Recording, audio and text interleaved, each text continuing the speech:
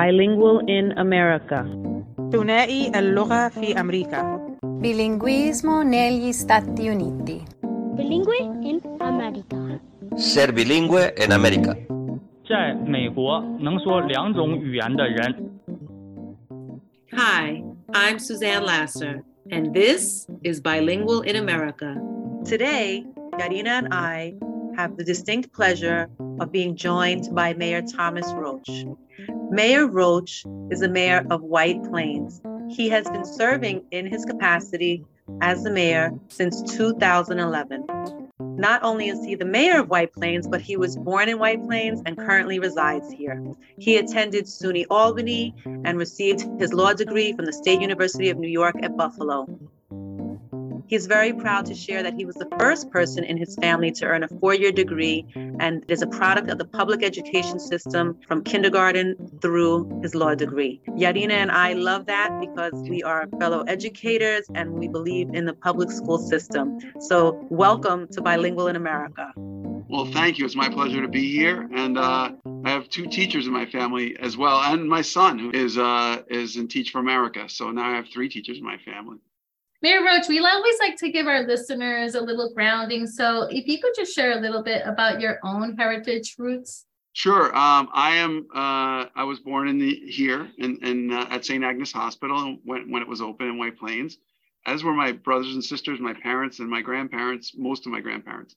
My heritage traces back to Ireland and both sides of the family. My mom's a more traditional path. They came over, in the 1800s, that time period between 1800 and 1860, I guess.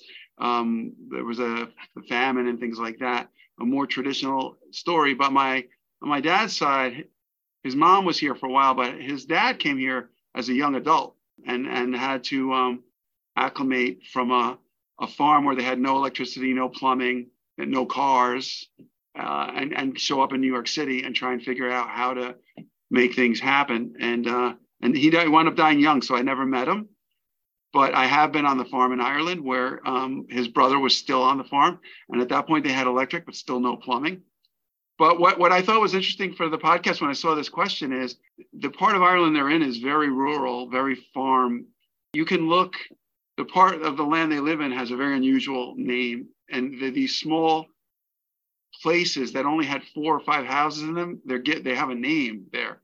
So, and it's, you look that up and the census records show that in the 1901 census, when they went to the home of my great-great-grandfather, I guess, as part of the census that the British, Ireland was colonized by England, and it was, some argue, the first colony.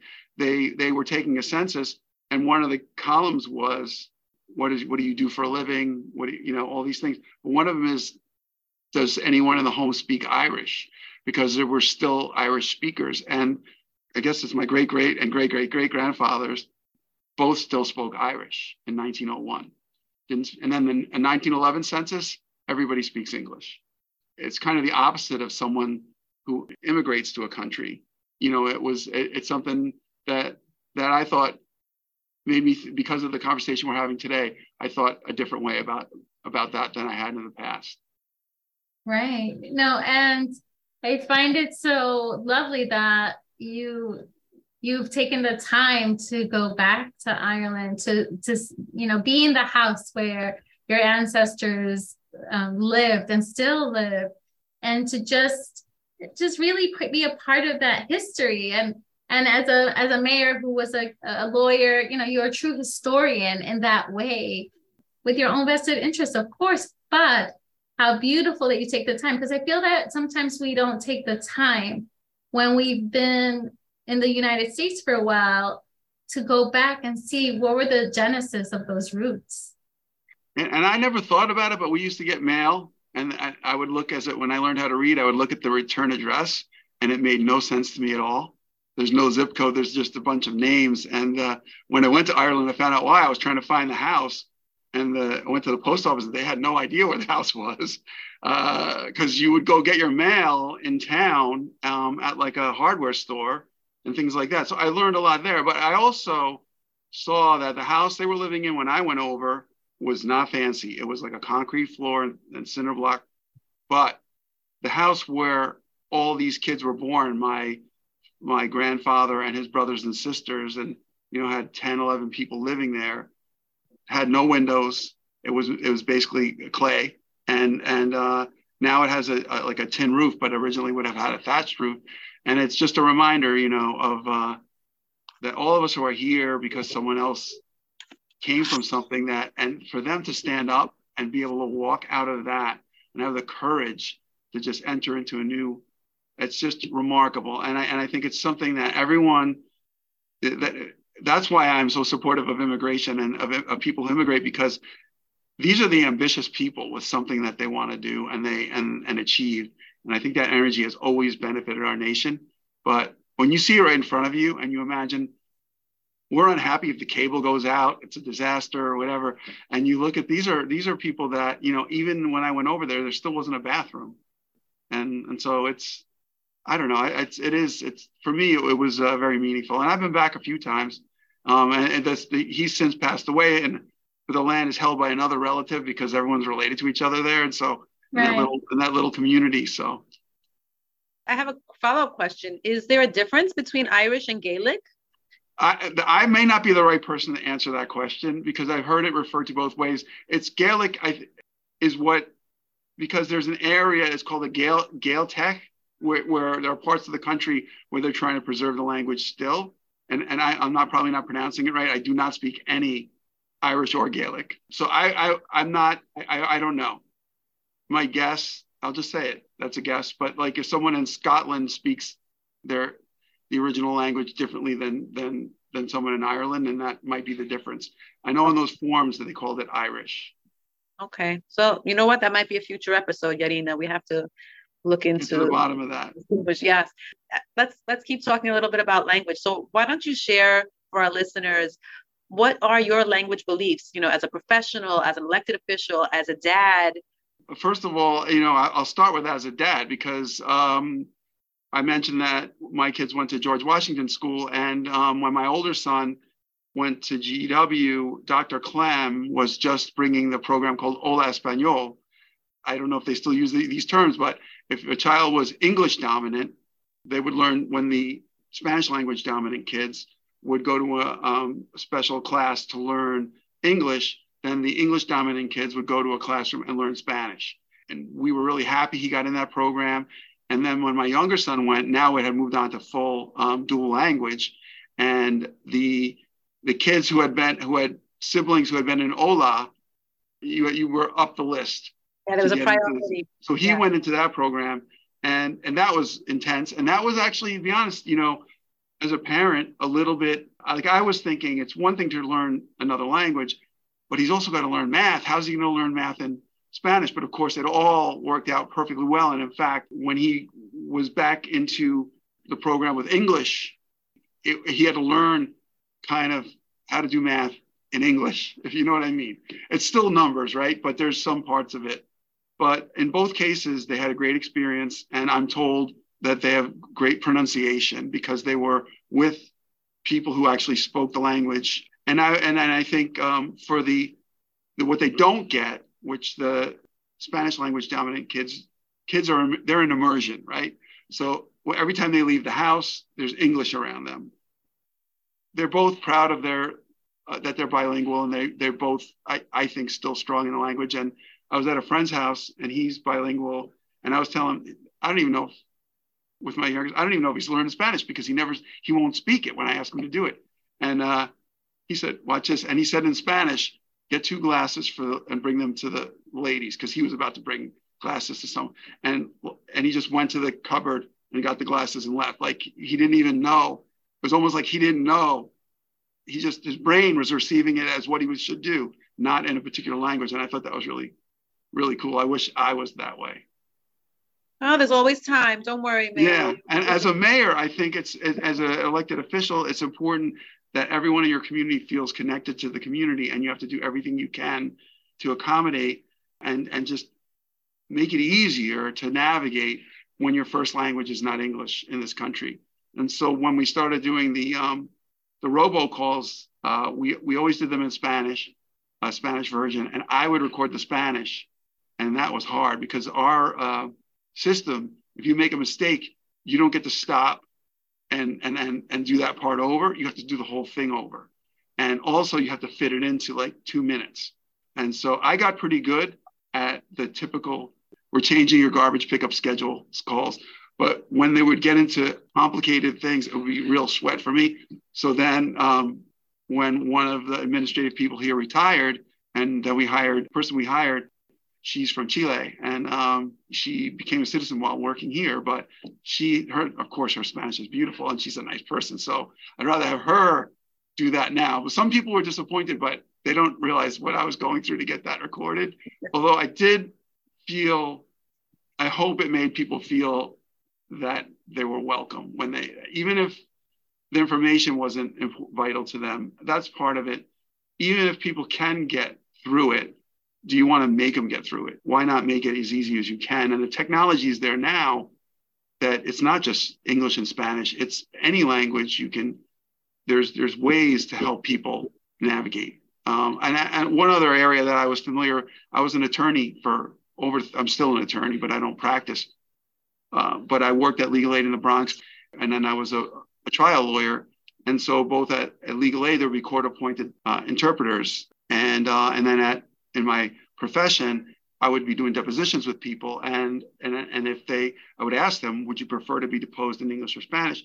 Because you don't want people to be offended. So I've seen it, in my profession as well, the importance of having people available so that to the best of your ability, a person gets a fair shake, that what they are saying is accurately provided to the people that are hearing it. I think a couple of things I just want to comment on. One is that you put yourself in the position to provide those robocalls when nobody else would. That says so much about the added value that you believe, right? And the point of access that you are giving the community, and that when we expect people to try and learn English, that we should also meet people where they are, right, with their language. And the other, has to do with giving opportunities to others. And I agree with you, just because someone understands both languages, it's always appropriate to give them that choice and not just assume that they want to speak in one or the other. So those, right. Yadina and I talk with different guests. Options are always a beautiful thing, and this is a prime example of that. And it can be a delicate conversation, but it's not hard to be polite. That's all we're asking is courtesy and just saying to someone, would you be more comfortable with an interpreter? I think it also speaks to your sensitivity and understanding that at the end of the day, we're all humans trying to do the best that we can do in the moment that we're in. So thank you for that. All right, well, I'd like to step a little bit more into your current role. So, we know that White Plains is the county seat of Westchester County, and it's the home to the German school, to the Japanese nursery school, and to our public schools that offer dual language and a robust opportunity for world language instruction and programming. So in that context of all of that, what are the city's long-range plans to continue to support the multilingual and multicultural community of White Plains? I think, as I said, you want to make everyone feel welcome. Our youth bureau programs, we work closely with the school district. El Centro Hispano is a wonderful organization, and Isabel and Judy are my friends, and what they do is amazing. And it's all about trying to make sure that people who are our brothers and sisters and our neighbors feel comfortable and have access to all the things that we take for granted. El Centro is not just about just interpreting English and Spanish. It's helping people navigate the system, understand how to apply for things. And our library as well, we do programs for people who are learning the language, or El Centro does a lot of computer programs, all those things to try and make people feel more comfortable and, welcome here. We want to make sure all our programs, that everyone knows about them and that they can participate in them. I think it's a great gift to have a multicultural community to live in. I really wouldn't want to live in another place because of that. I think there's the just general day-to-day kind of excitement that you have in a community like that, but there's also the benefit of just having just simple things like food. So you can get great food, Peruvian food, Mexican food, Italian food, and it's not a chain, it's not an interpretation, it's people who that is the food that they grew up with. And then you'll have people that, no, that's not the food they grew up in, but they love it, or they love this style of dance, even though it's not from my tradition, I want to participate in it. And we've all seen young people who engage with something that would not traditionally be part of their heritage, but is something that gives them joy, right? Yeah. And so I think all of that adds up. So I think that we have to never stop thinking about it. I think that's how White Plains, that's how we work here, and I hope we can keep it that way. Yes. Well, whenever we look at things from an asset and a benefit, like the deposit is so much greater into the community, right? And yes. So, yes, I agree with that. What about you, Suzanne? Honestly, it took me way back, right? It's like a flashback to Hola Español with Dr. Clem and Dr. Dwyer. And I remember that. And yes, there was a strong concern about what we were promoting, because at that time, the word bilingual was not really in vogue. And there was a lot of work that was done within the community and through partnerships, like you mentioned, El Centro and the Youth Bureau, to really help educate our families about how this is a benefit to all, not just to some. And I think that is a true reflection, right, of what I see here in White Plains, right? Yarina and I are both transplants here because of our work in the district. And it is not surprising that so many people who have been raised here and gone through the schools actually come back to work in the district or in the city and raise their families. And I think it has a lot to do with what you shared about the linguistic diversity and how multiculturalism is valued. The other piece is, I wonder, in your role, how might you continue to promote business owners to understand that White Plains really does value this linguistic diversity, this gem that we have here in our multicultural community? Well, first of all, I'll just say that if I was just at an event earlier today, an opening of a restaurant, and the manager was talking to one of the servers, and she speaks Spanish. It was not her first language for sure, but she speaks Spanish, and they were communicating in Spanish. I think that you have customers that are going to speak Spanish. I feel like for any job at this point, bilingual puts you to the top of the resume pile, because whatever the job is, it's an added benefit. And to be honest, in our area, Spanish is probably the predominant second language, and White Plains, French Creole, the Haitian community is another. But having someone who speaks another language on your staff, you can be more accommodating for customers. You can also, it broadens your ability to hire, because right now the job market is tight in this region, and so that helps that way. But any suggestions you have, because the way I often communicate with a number of the business owners is through the Business Improvement District, which is downtown basically, and it has boundaries. But they meet once a month, and I'm in communication with them, and I have one of my staff members attends their board meetings. And anything that you feel we could promote, I would be happy to. We had Miriam actually somehow got in communication with the staff people in Miami Beach, Florida, about plastic-free Miami, right? And they were trying to promote their program to other parts of the country. And so we did it. We have a plastic-free White Plains program where the restaurants are given it's a tortoise and a different color, bronze, silver, gold, depending, we make it easy for them to start, and then they work their way in, you get higher. COVID happened pretty soon after we started it. So we have a few. We're gonna get it back on track again. But perhaps there's some program like that we could talk to them about, because people are by nature competitive, and when you give them a task, and we're all this way, right? You're in education, teachers do this all the time. Whoever finishes this, you get this star, or you get something. And I think that having that ability, then they start to figure out, how do I get to the next level? And sometimes they start out hesitant And by the time they're done, they've got the plastic out of the place. So I think that it could be a model for what we could do perhaps in that area. I just don't know. I don't know of programs in that area right now, but anything that you're aware of, I'd be happy to discuss with them.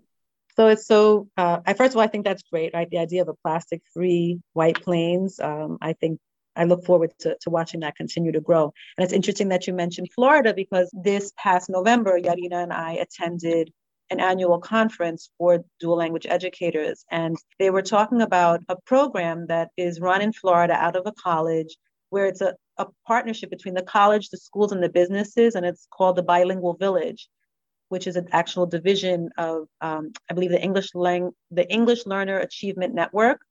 And store owners would post a sign in their window indicating the languages that are spoken inside and the willingness of the staff to help learners of those languages, for example, get a stamp in a passport or do a task. And so it's interesting that you talked about that turtle, because there was these little badges that they would put on the door so that customers would know that they're participating in this program, which is linked to the school. And as you know, one of the hardest things to do is use language in authentic settings. And so by going into the businesses and having students know and parents know that this is a place where my child can practice his or her language has been really successful. It's interesting to learn about that. So I love it.